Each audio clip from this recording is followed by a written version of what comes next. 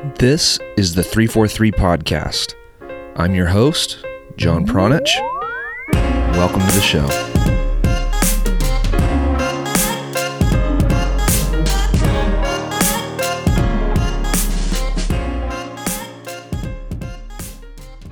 Bobby Papioni is the girls DA director and a coach with FC Virginia. Born and raised in California, he made his way to the South for college and explored the world of college club soccer in Alabama. And during our conversation, we spent a decent chunk of time talking about how he and his buddies found a way to play soccer in a state that is mostly known for its addiction to college football.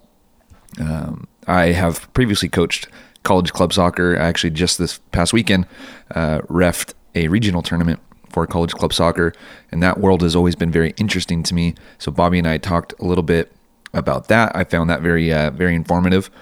And we also talked about just a handful of random topics, which is why I think this episode is great, especially if you already follow Bobby on social media, but you've never heard him on a podcast before. It's a good introduction to who Bobby is and what he does and what he believes in. This also puts a voice and a tone to his work that you might see online. He's one of the most active coaches on social media and engages daily with other coaches who are passionate about the sport. And he jokingly told me in a text message that he wasn't a good guest for this show because he's not controversial. But I think it's the exact opposite. I think he's a great guest because he's out on the field every single week putting in the work. So his perspective is incredibly valuable. And I was happy that he agreed to come on the show. You can connect with Bobby on Twitter. I've provided a link for his profile in the write-up of this podcast. I've also provided a link to FC Virginia, to their social media in the write-up of this podcast. Both of those can be found on 343coaching.com. And that's also where you can learn more about how you can accelerate your development as a coach. The 343 Premium Coaching Membership Program is a simple and powerful program that teaches you proven methods used by one of this country's best coaches that he used to develop some of this country's best young players. When you sign up, you get instant access to a library of videos, including real games and real training sessions that show you exactly how Brian Kleiban coached guys like LA Galaxy's Efra Alvarez, Ajax's Alex Mendez, and Wolfsburg's Uli Yanez, just to name a few. With your membership, you also get 24/7 online access to ebooks, audio lessons, recorded classroom presentations, on-field clinics, and you also get members-only forums for networking and sharing ideas with other 343 members. You get all of that for just $295. No traveling, no waiting periods, no red tape. For a fraction of the price of what other coaching education courses cost in this country, you're able to learn from a proven practitioner, and you get everything that you need to become a better, more confident coach. You can learn more about the benefits of getting your education from 343 by visiting 343coaching.com. Once again, that is 343coaching.com. All right. I hope you're ready for this, and I hope that you enjoy this episode of the 343 Podcast with Bobby Papioni.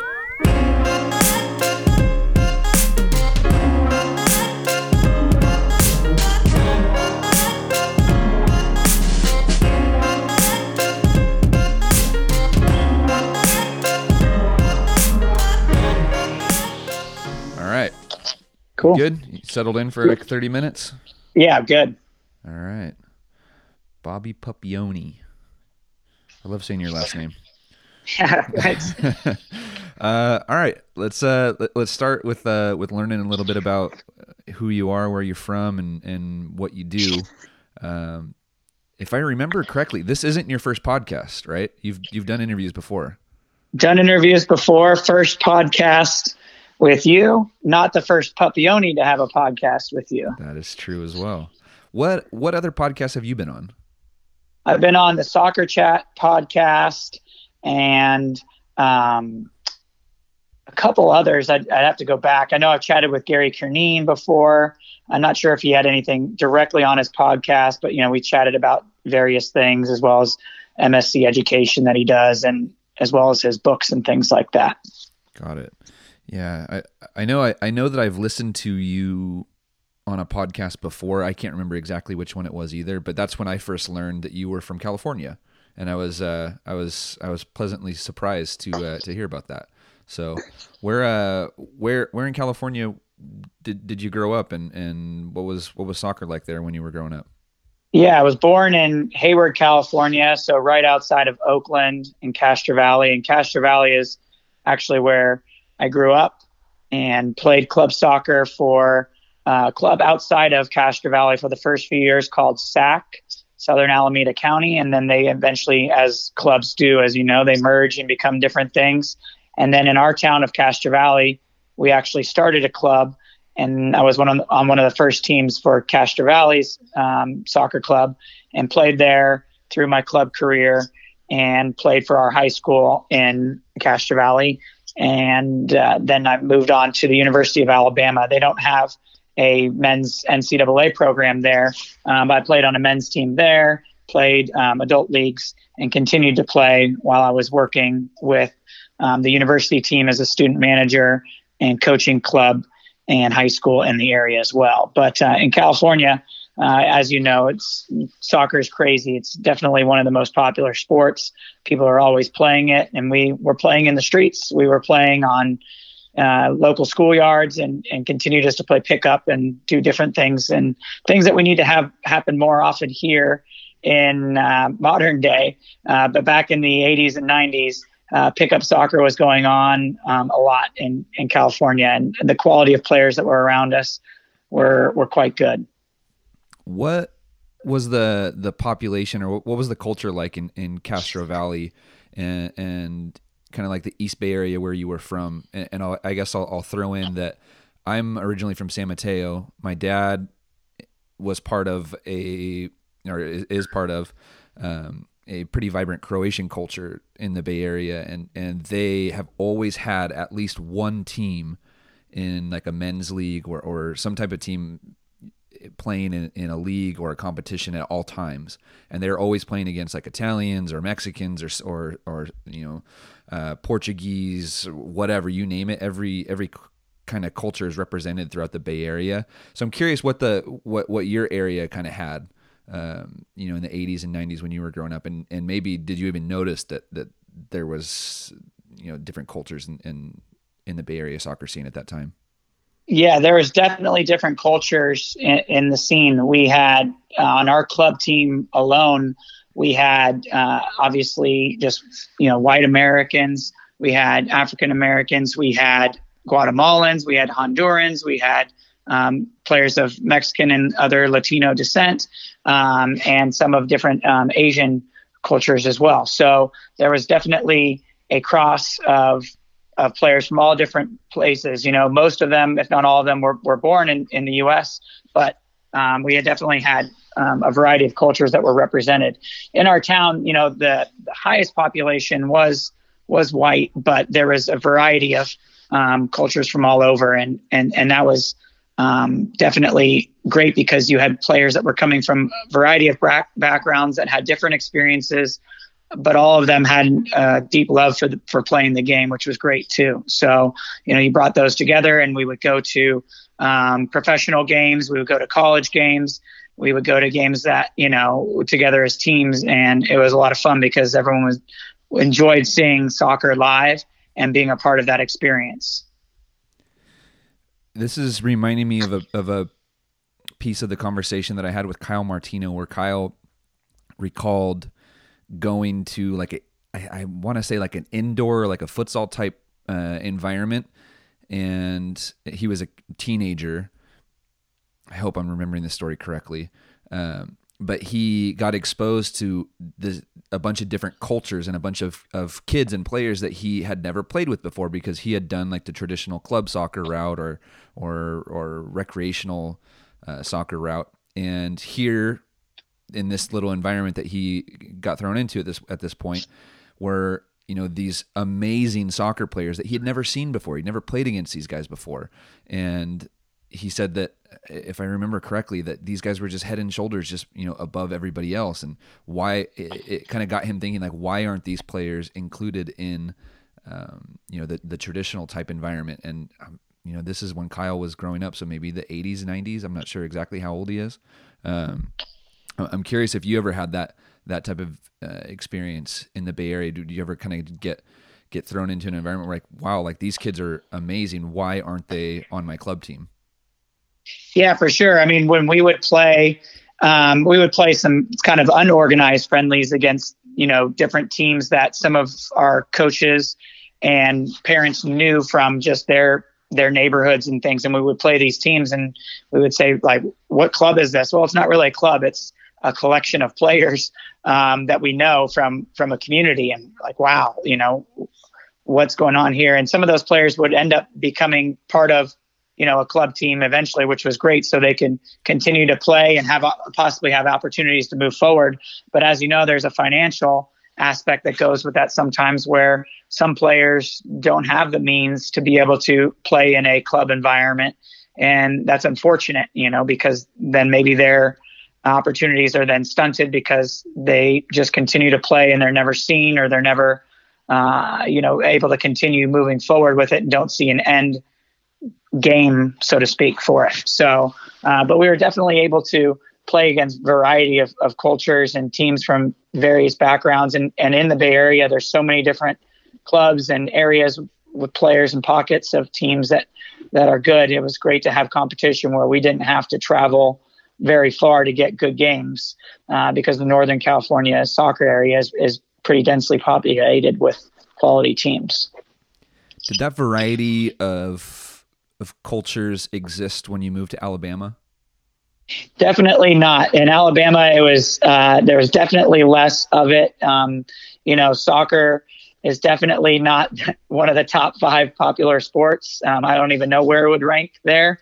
But the people that do play it there are so passionate about it. And there are some quality players that have come out of Alabama. But, there's just it's not very densely populated with it. Some of the top players in Alabama stay in Alabama and play club soccer there. Some that live close to Atlanta go to play for Atlanta clubs, while some end up going to academies in other states. Like I know there's players that have gone to FC Dallas and played there. They're now part of, the U20 environment, like and U23s and pros like Brandon Cervania, who plays for FC Dallas.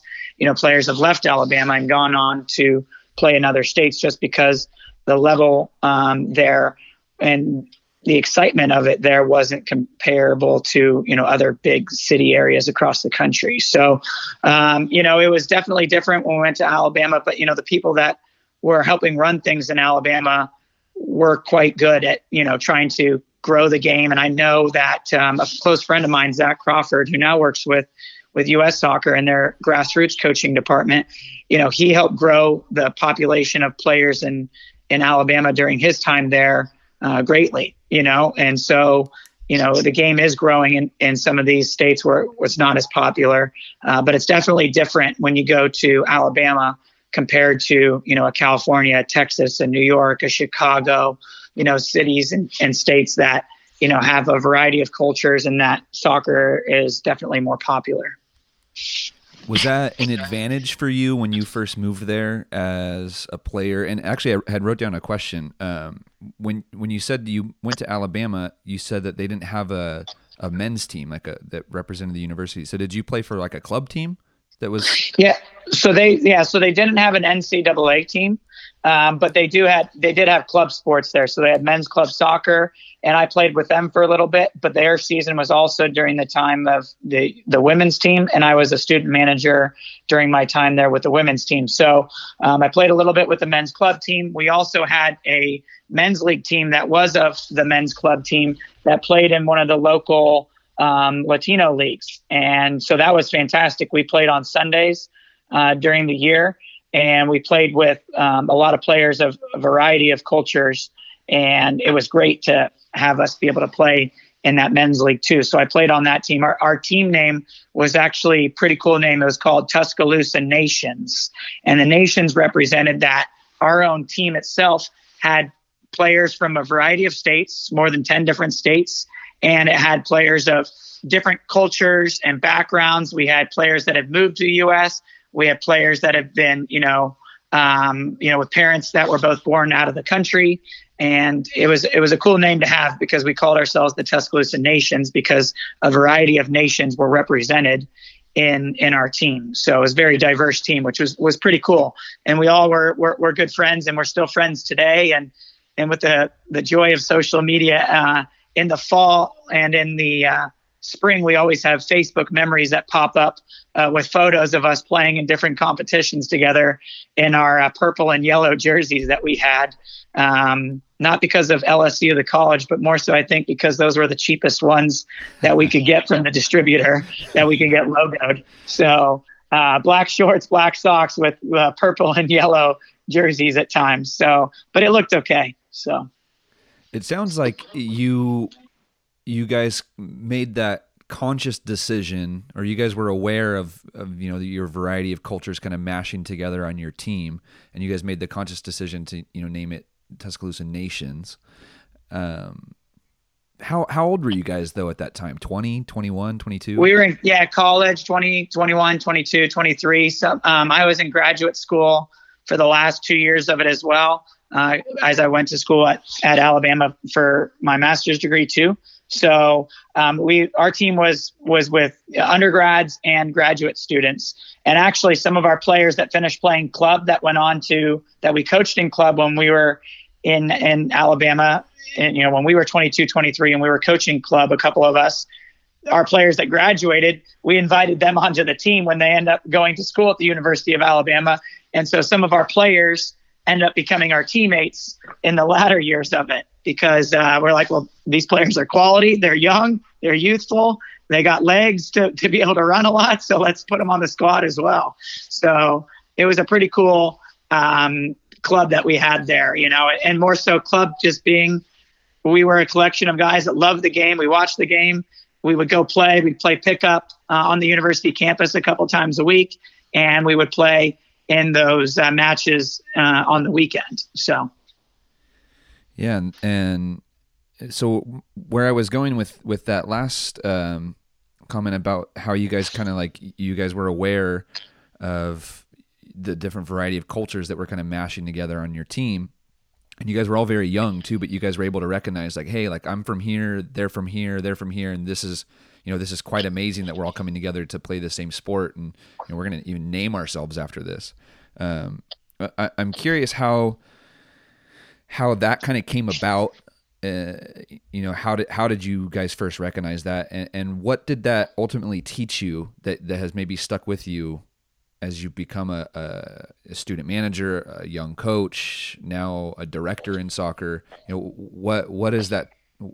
What is the lesson, I guess, of having all these different cultures available and mashing those together to form teams and clubs?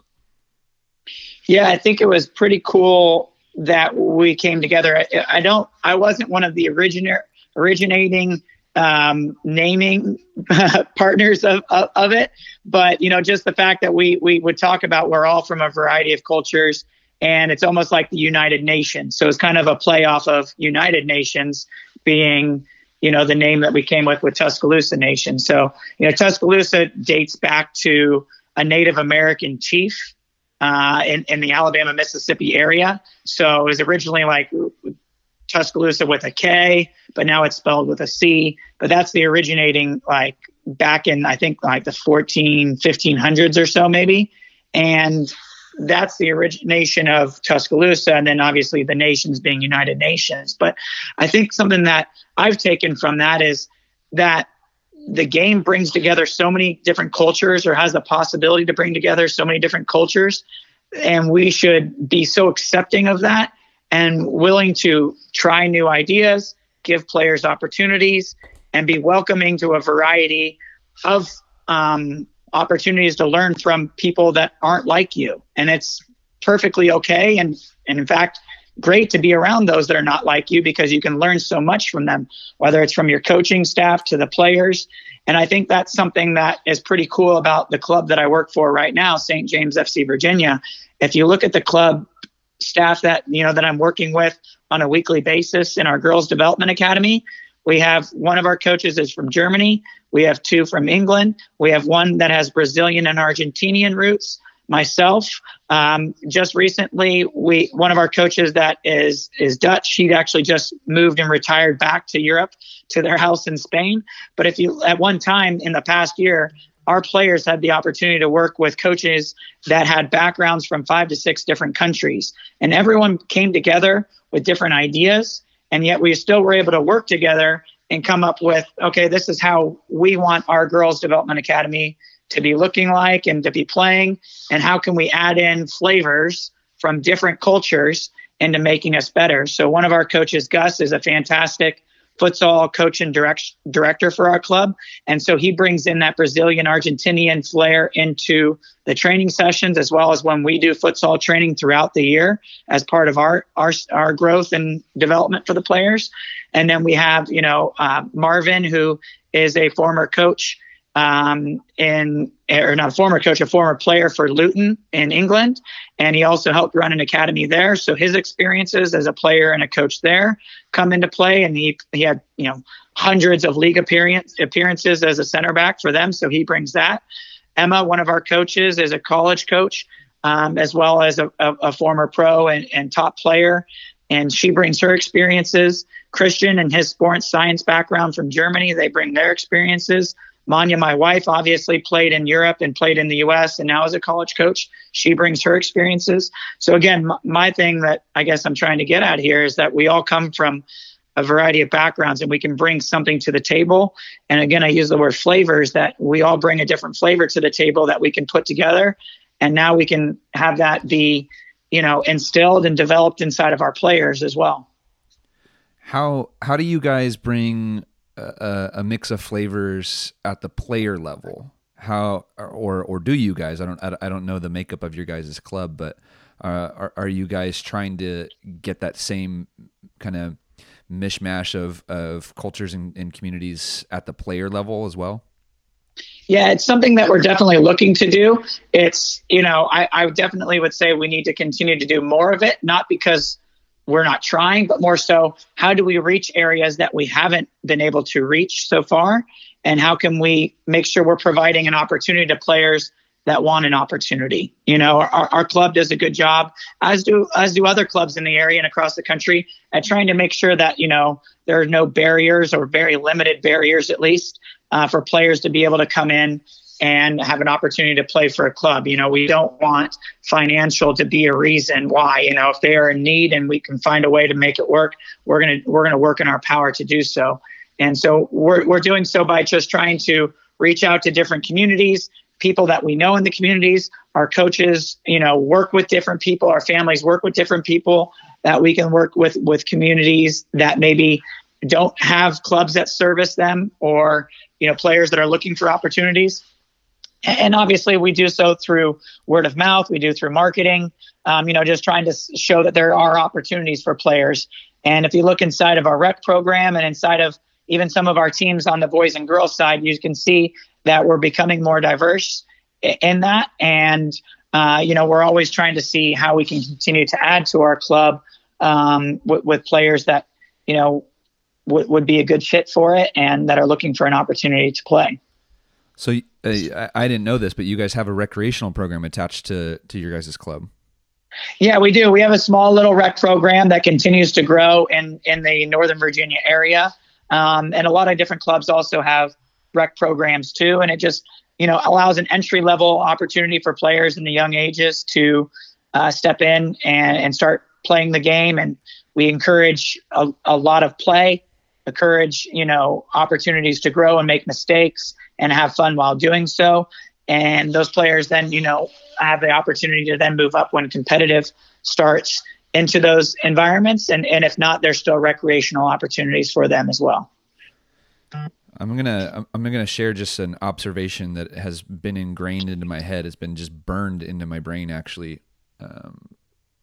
Sure. For years.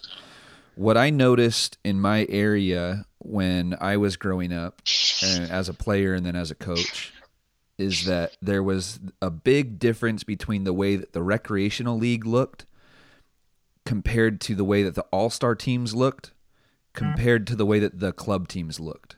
And I'm going to say it, and I don't really care what people think, but it got wider and wider and wider as you moved up the ranks, right? So it was the most colorful in the recreational league, meaning that there was, multiple cultures represented, multiple colors represented. And then as you got to all-stars, that was like the natural progression. You would go from rec to, the recreational all-stars. It got a little bit less diverse. And then when you got into club soccer, actual paying, travel club soccer, it was even less diverse. Now it's a little bit better now, probably within the last like 3, 4, 5 years, but up until like 5 years ago, that was kind of the trend. And I had started to notice that as a very, very young coach. And that's when, I was 21, 22.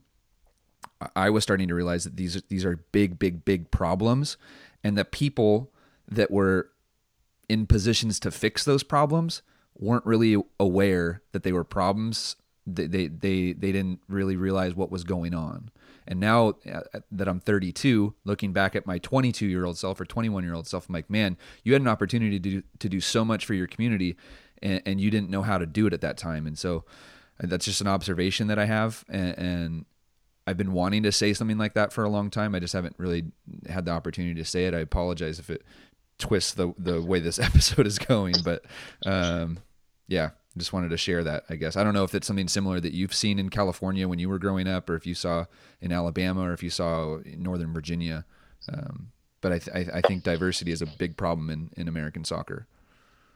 Yeah, I mean, I think we just want to continue to make sure that we're able to serve and locate and allow opportunities for people. Is it perfect? Absolutely not. And there are times where it's not good enough for sure. But I do know that, there are some clubs and people that are looking to fix that problem. But it is a problem. And if we can't serve, or we can't reach, or we can't make sure that people have opportunities, and if there's no path for them, that is unfortunate for sure. So let's look to fix that and work on that. And how can we make sure we are able to give players the opportunities? I mean, all of us in this country, not we, my club, and myself, but how can we help make sure players do get opportunities to play and love the game? Because I'm blessed that I get to be able to do this full time, and it's amazing to be able to do that. And I'm very thankful each and every day to be able to do this. And I think, these players, wait all day long until school gets out to be able to go and play and train, and some don't have that opportunity. So how can we remove some of these barriers and work together so that players have more opportunities rather than less, and only certain people? Yeah. And I guess the underlying point that I probably should make too is that, the best players aren't always getting the opportunities, no matter their color or their gender, or it's not even just players, it's coaches and other people as well, right? But the best of the best are not always getting the opportunity because of these barriers that you've mentioned now a couple of times. And so removing barriers and allowing just the best of the best to really flow and for the cream to rise to the top is something that should be a priority for everybody across the country. And I know that Hope Solo has become very vocal about that specifically. And I think, even if I remember correctly, she has a tweet that says, how is the cream supposed to rise to the top if there's a bunch of obstacles in the way? And sure. And so it's that seems to be the more important issue to me. How can we remove those barriers so that the cream can rise to the top instead of just being filtered out at what seems to be younger and younger levels now. Now that club soccer is becoming more popular at 7, 8, 9 years old. Yeah, no, agreed. And I think some of it is difficult to remove, but it doesn't mean we should stop trying, right? Yep. Part of it is our country is, and I'm not making excuses, our country is just so dang big, Yeah. and there's a lot of people. So there are going to be people that are going to be missed, but how can we, say it's X percent are being missed? How can we make that half of it, at least? And then how can we take that down even more? And how can we start removing some of this so we can make players be seen, have opportunities? And I'm not just saying be seen for national team or pro, but I'm also just saying, the grassroots level and giving them opportunities to play and love the game, because why should they be limited as well? So, yeah. I forget where I heard this the other day or read this the other day, but something about education. So education on a mass scale needs to happen, right? So we're a gigantic country. Somebody needs to take the responsibility of educating on a mass scale, and then people in their local communities need to take responsibility and then educate in their local markets, and club directors, club coaches, parents, whatever, leagues, clubs need to take that responsibility on it and educate and fix the problems in their local markets. Because if everybody tries to fix something on a national scale, nothing's ever going to get done. But sure. If we all collectively work in our local communities to educate, well, then that's going to make a big impact. And I think we're starting to kind of move in that direction, which is nice. I think a lot of people are starting to move in a different direction than it was 10, 15, 20 years ago, which is nice. But we still have so much work to do, which is crazy. Yeah. Yeah. But I try to be optimistic, and I'm not saying you're not either. I'm just saying, but we need to keep working, and it's just like a problem in a game. We got to solve it, and we got to find a way, and if one solution's not working, what do you do in a game? You try to change it maybe, or implement something new and try to find a solution. And that's what I think we should do. But I think you're absolutely right about, the people in the local markets trying to do so. And I think that's something that is going to need to happen. And I know there are people doing that. So I definitely want to see that continue. I'm glad that you mentioned that you're optimistic, because you and I are kind of, opposite ends. And I was thinking about this coming in the episode, is that you and Manya are so positive. Your energy, even in just tweets, the energy just radiates. You guys have such positive energy, which is awesome. And I love it. And then here you are talking to me, and I'm largely considered one of the most negative people on Twitter. Even though that's not my daily actual life, but I tend to point out problems, and you guys tend to focus more on the positives. And I think it's kind of, that's why these podcasts are kind of cool, because we can come together and exchange some ideas and kind of cross over with our audiences, which I think is pretty fun. Yeah, for sure. And I don't think negative. I mean, people have that maybe impression of you or others or whatever. That's fine. That's their impression and perception. But more so, yeah, there are problems. Okay, yeah, let's point them out. And there's nothing wrong with pointing them out. And it's not like you're pointing out problems and just saying it's a problem and I'm not saying anything else. You try to offer up solutions. You try to talk about it and get discussions going. And this is part of the problem solving process. But that's not always received either. People just like to hear or see one thing. And, we know there's problems. Manya and I have plenty of things that we're either frustrated about or we see problems in, and we're just trying to look at, okay, then what's the solution, or what can we do to help assist in this? And, so that's why we are, she and I are both on the, on a board, our board members for this local charity in Washington, D.C. that's actually global too. It's called Leveling the Playing Field. And what they do is they look to get sports equipment and give it to underserved populations and those that are in financial need. And this is not just soccer, but obviously we're heavily involved in that part of it, but football, hockey, yoga, baseball, basketball. And we collect gear, we run drives, we are part of their daily staff, and we work with them to help bring sports of any kind to these underserved communities, and that's locally in the DC area, nationally, as well as, some countries that we've helped serve too. And so we recognize it's a problem that, we can't all have $200 Nikes and $150 Jordans and everything like that, or whatever they cost, right? But how can we bring sporting equipment and shoes and clothes to these communities that can't afford anything and allow those kids to have the opportunity to play? And then when we see the photos and we're at events and we see the joy these kids have, it makes us feel like, okay, we're making some progress. There's more to go, but let's keep, forging ahead. That's awesome, man. I love your guys' positive energy. I loved the conversation that I had with Manya as well. And I love seeing you guys actively involved every single week on social media, specifically with the Soccer Chat, with that hashtag and what they do on Wednesday nights, and you guys are you're always just, yeah, it's so positive. I love it. Thank you. Where can people connect with you? Where can people connect with Manya? Maybe you can, for people that don't know who she is, maybe you can just say real quick who she is. So my wife was the way more popular one, Manya Papione, formerly McCoskey. She was a past All-American. She played professionally in the NWSL and prior to the NWSL, and she also played in Europe. And now she's won a U19 World Cup, and well, she's got a Wikipedia page and she's popular and I'm not.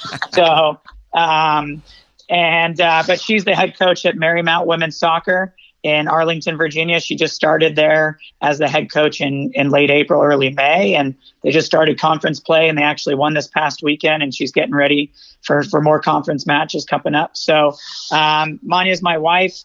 And she, like I said, is the more popular one. You can find her at McCoskey, MAKOSKI 22 on Twitter, and you can find her there. And then I'm Bobby Papione, and I'm the Girls Academy Director and at St. James FC Virginia. And on Twitter, I'm at Bobby Pup, so BOBBYPUP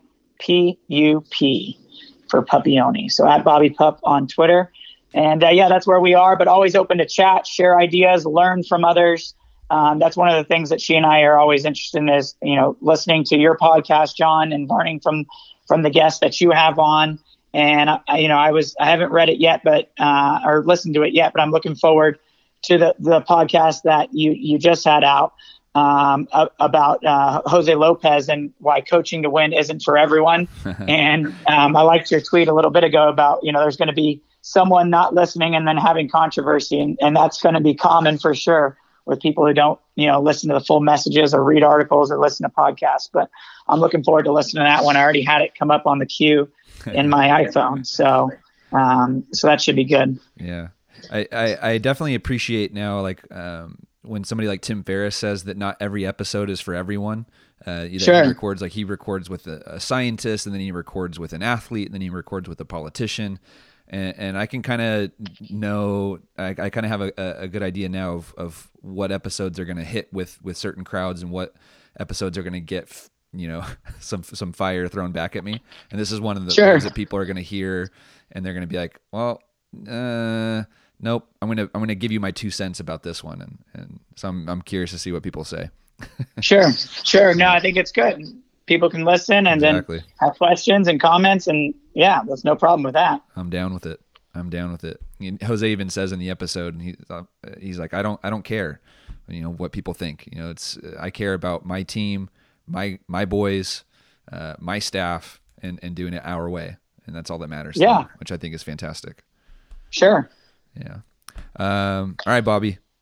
I hope you're happy with your performance on here. We'll have to maybe put the episode side by side and let people vote on who's the better interview, you or Manya. Yeah, let's not do that. Let's just concede right now to her, because I won't hear the end of it. So if there's no official voting, we can't say that it actually happened. So very true. But no, thank you for having me on.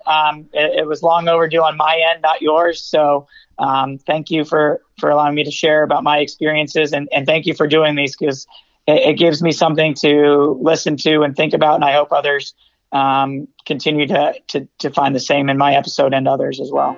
Absolutely, man. Thank you for your time. I appreciate it. All right, buddy. Thanks so much. Take care. All right, dude. Later.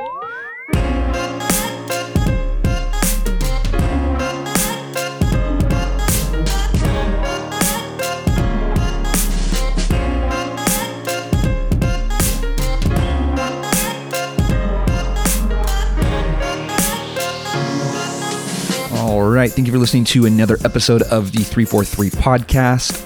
If you are interested in accelerating your development as a coach and learning more about possession-based soccer, you can visit 343coaching.com and sign up for our premium coaching membership program.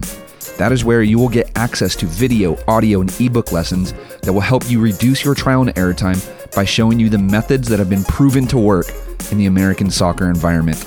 So once again, if you are an ambitious coach and you want to start learning the tried and true methods that have already been proven to work in the American soccer environment, you can visit 343coaching.com to learn more about our coaching programs. Once again, that is 343coaching.com. All right. Thank you for listening to this episode of the podcast, and we will catch you next time.